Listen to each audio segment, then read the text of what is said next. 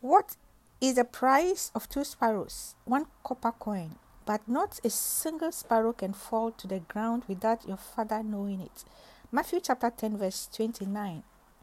Beloved, I believe the degree to which we worry about provision today is directly related to how much we believe we are loved and valued by our Heavenly Father. We can't let go of all our worries because we find it hard to truly believe that God is upholding us. That is our struggle. It is not much easier for a young child to receive and depend on God's value and love. But as we grow up and become jaded with negative experiences, disappointments, and setbacks, our hearts are conditioned to be less trusting and less believing. So we hold on.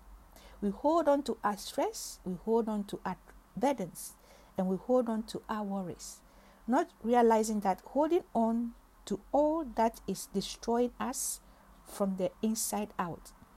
If that describes you, I pray you will experience healing in your heart for every bad experience and disappointment you have had.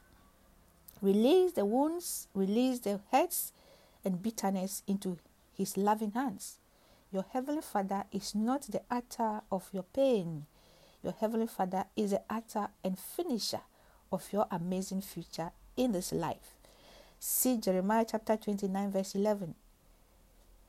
Our Heavenly Father values you so much, He sent His own Son to ransom and redeem you.